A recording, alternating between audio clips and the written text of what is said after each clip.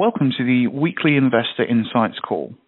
Throughout the call, all participants will be in listen-only mode. I'll now hand to our hosts, Gavin Ralston and Philippe Lespinard. Gentlemen, please begin.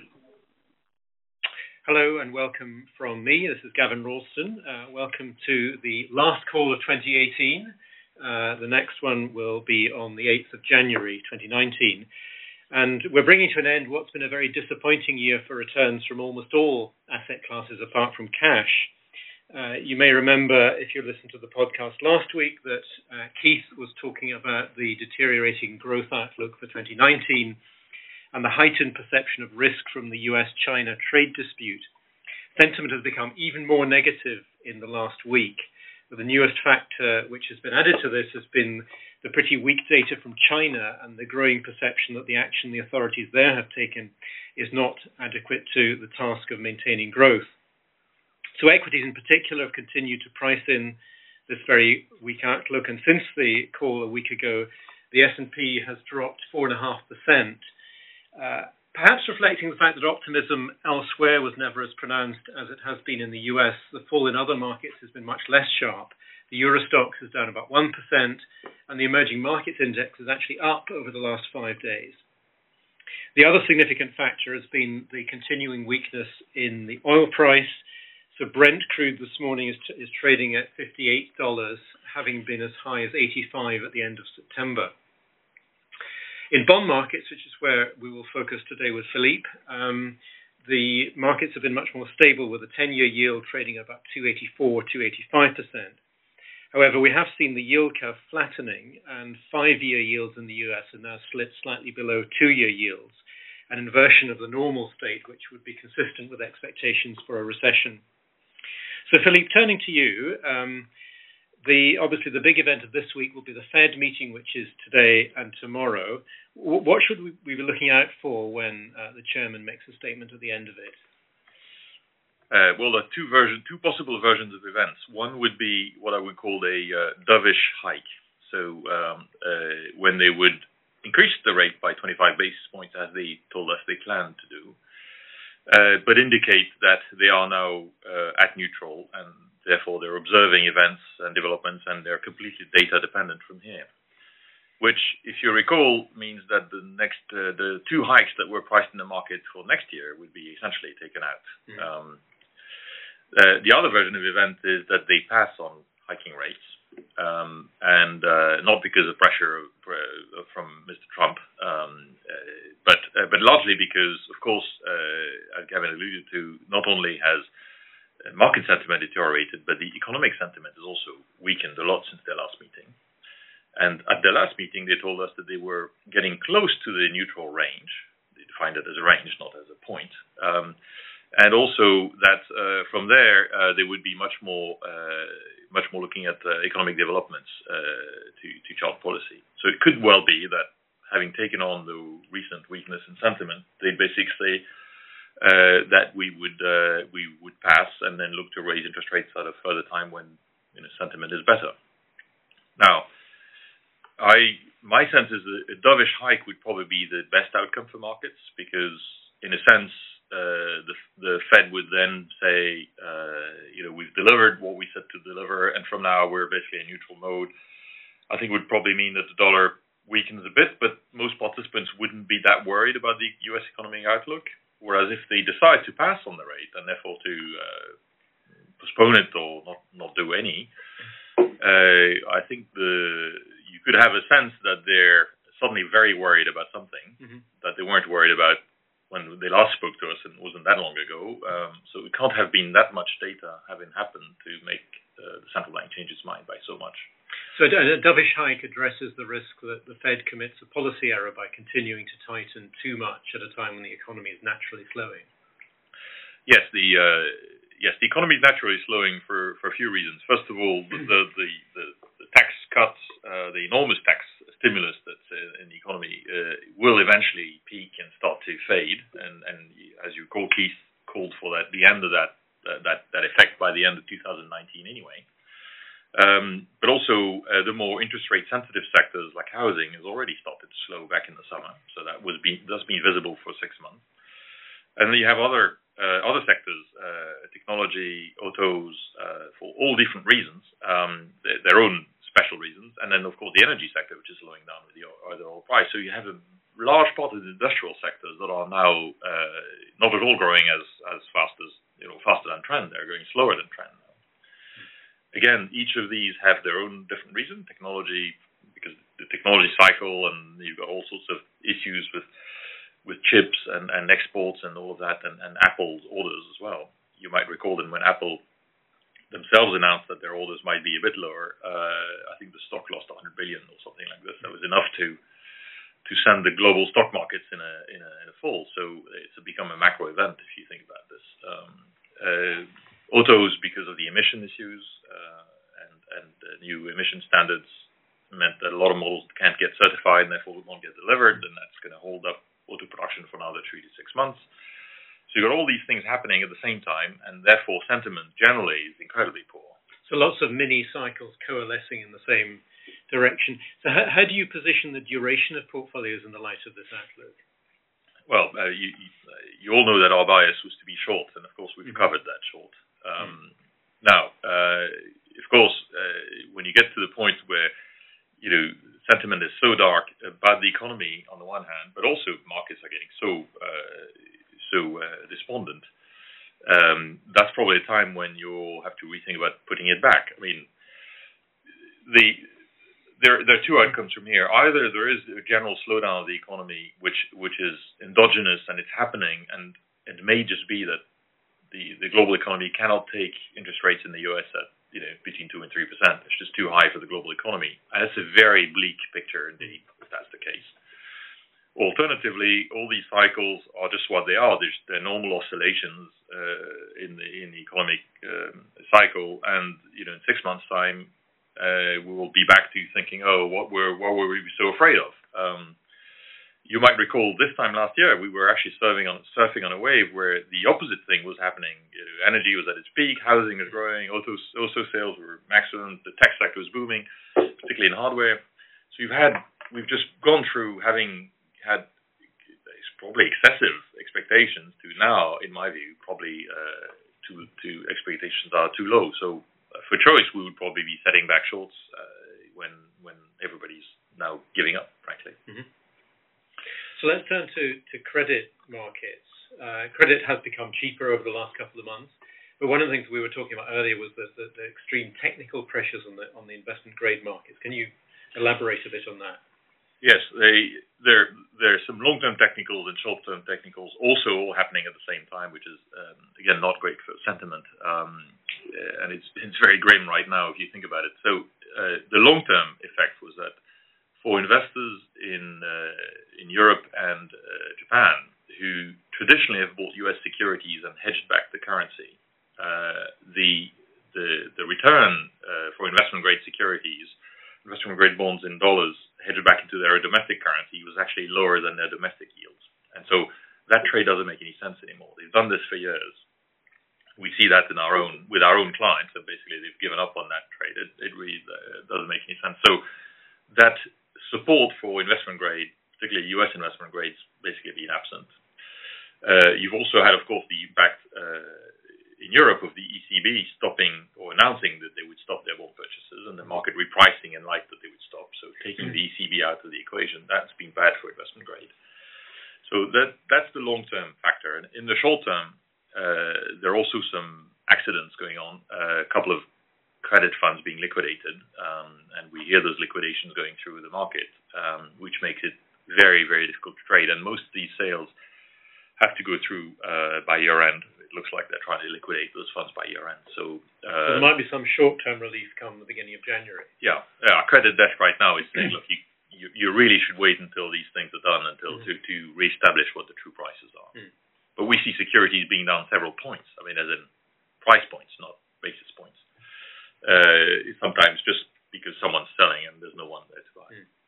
And if we move out further on the risk spectrum towards high yield and leveraged loans, with a slowing economy, especially in the US, those are the markets you'd expect to be fundamentally the most challenged. Are prices now reflecting the difficult environment? I mean, they are. I mean, look, loans, loans are floating rate instruments, so they only go down in price not because of the duration impact, but because the spread, because the credit, the notion of the credit worthiness of the borrower is declining, and loans are probably down sort of 2 points or something like this. Now, if you go back to 2015, 16, the last, when fracking was literally lots of fracking companies were going bankrupt and so on, loans prices dropped by much more, 5, 6, 7 points. So you've had these, the loan market goes through these excesses from time to time. This is not, now several sectors are under pressure. Retail is one of them. We talked about it many times. There's clearly been some pain there. And there are other sectors as well that are also under pressure, like auto parts and so on. All of these, in our view, are much more about the prices were too high, or at least yields were too low. Let's put it this way: there'd be too much capital committed to this. And if you take away the support from, again, the Japanese buyers, the European buyers who are buying the CLO, the highly rated tranches of equities and so on, of the CLOs, you find that, again, you have got a technical situation which is not great. And loan issuance has been enormous as well, so there's been lots of supply. I think it's more technical than truly expectation of a recession. I don't really believe that we're about to enter in a recession. And I think loan prices are just declining because supply and demand balances. Now, on the other side, securitized, not all CLOs or securitizations are the same. On the securitized markets, where you can get cash flows that are secured by physical assets that throw off, financial flows like rental incomes and so on, then you are getting, in a way, for similar rating, you're getting much better credit quality in a sense, and that's actually performing much better. So that's a place to look for value right now as well. And if you read the 2019 outlooks that your team has been publishing, the two that struck me as being the most positive, one was Michel talking about the outlook for securitized credit, and the other was Jim Baranow on the value now in particularly dollar emerging market debt. With securitized credit, the issue is that it hasn't had the same crowding as some of the corporate credit markets have had. Yep. So isn't as vulnerable to disappointments as other sectors are. That's true. It wasn't long ago that a lot of people still thought of securitized as a dirty word, right? From going back to the CDO squares and all the abuses of the great financial crisis. So there are quite a few buyers that have basically been absent from this, starting with banks who generally don't traffic in that anymore. So securitization has been rebuilding its credentials over the last few years. Better regulation, better documentation, all of that. So she's right; it's much less crowded. The variety of collateral that you buy is enormous. It could be containers, it could be all sorts of things. It could be leases, equipment leases, and so on, or commercial real estate even. So there's lots of very different sources of cash flows, and then that is a more robust, in a sense, asset class than just the pure corporate market. And in emerging markets, clearly it's not crowded, largely because people have deserted it. The strong dollar regime, plus raising interest rates, plus fears of a trade war, have been a toxic cocktail for emerging markets generally. Equities, bonds, currencies, across the board. And Jim obviously attracts our attention to the fact that yes, what the damage has mostly been done. Local central banks in local markets have had to raise interest rates to defend their currencies, to balance their current accounts. Currencies are very cheap. You get a huge markup in interest rates compared to Western interest rates. And if our thesis is right that the dollar is peaking and is about to, having gone into long-term appreciation, is about to go on a long-term depreciation trend, then that's a pretty sweet spot for emerging markets. A lot better than the previous regime. But the bigger risk is still that the trade dispute is unresolved, and it's not clear at this point how it's going to get resolved. That presumably will hang to some extent on the emerging markets. Yes, it's true that trade disputes or a major disruption in the volume of trade is bad for everybody. Now, the most exposed countries are the exporters, the big exporters, and of course China is one of them, but Germany in particular and Europe is also a big exporting continent. Within those industrial value chains, I think there's quite a few emerging markets that have specializations that are still quite valuable. Now you have to be selective. You can't just buy and we never buy the index, right? We always go where we are very selective country by country. Mm-hmm. But there's some countries out there whose external again, barring a disaster scenario where trade stops. And if you recall, trade volumes going back have been strong of late, but they were very weak 2 or 3 years ago. I mean, they went for a phase of being almost having no growth in trade volumes, and then when growth picked up globally, then trade volumes went back to growing by 5-6%, mm-hmm. typically about double the global GDP growth. Now they've slowed again back to 3%, so they're not declining. If you had a trade war that very much stopped imports and exports, and you went back to full protectionism, then that would be disastrous for emerging markets. But that's not our scenario. Hmm. But a relatively benign outlook for emerging markets on the debt side is consistent with what we're hearing from our equity colleagues for emerging market stocks as well. I want to just finish up on Europe. We haven't heard as much about Italy in the last couple of weeks as we did in September, October, when their initial budget plans are revealed. Is that a risk that's gone away, or is it still going to come back to haunt us in 2019? Well, Italy will still be a risk for a couple of reasons. I think the risk that the government would pick a fight with the European Union to score points politically at home, that is actually probably receding. Why? Because, of course, when yields approached 4%, they knew that we were in a situation where and let's not forget the ECB is getting out of bond buying as well. So the support from the ECB isn't there, and without the support of foreign investors, Italian yields at 4% is basically a game over for the country. You just cannot. You will never be able to stabilize your debt situation. The politicians know that, and they've experienced it. And now they know that picking a fight with the EU is just probably the wrong thing to do. They have to find a way to deliver part of their promises, but make sure that they keep things more stable. And clearly, there's willingness to compromise with the Commission. So that's a good thing. The fact that the French president had to concede as well is also giving them a bit of cover to alleviate the austerity, which is where the problem started anyway. So I think Italy probably in the short term is in a better place. In the long term, the problem with Italy is it has no growth, or no endogenous growth. That's it's losing its population. Its youth, educated youth, are basically emigrating.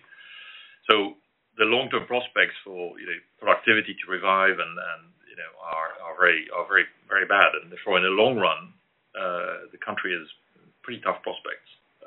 But in the short run, the risk of immediate crisis is going.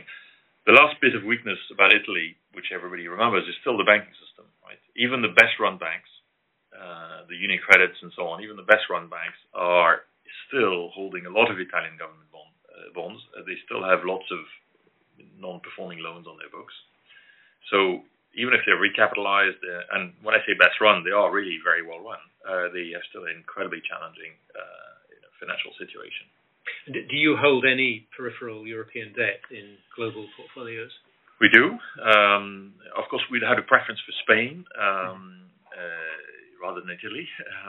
It might change actually, because now the Spanish government's having their own desires to also increase spending and maybe undo some of the austerity. Of course, they're very far. They've been the best pupil in the class. So let's just be clear. Spain's done, along with Portugal, have gone great length to improve their fiscal situation. And so we're not worried about the Spanish credit worthiness. But the point is, the trend is now going to turn less in favor of Spain and probably more in favor of Italy. But Italy will have these waves of pessimism, and they've proven to be good buying opportunities. Great. Thank you, Philippe. We're out of time for this week. Let me just pick up a couple of points that Philippe has made. One is that looking at what the Fed might be announcing on Wednesday afternoon, the preferable outcome is a dovish hike. In other words, an increase in rates now, but more optimistic statements on policy in 2019. We talked a lot about the extreme negative state of sentiment, both in economies and in markets, and also some technical factors in particular weighing on the credit markets at the moment, which may give a short-term bounce come the new year.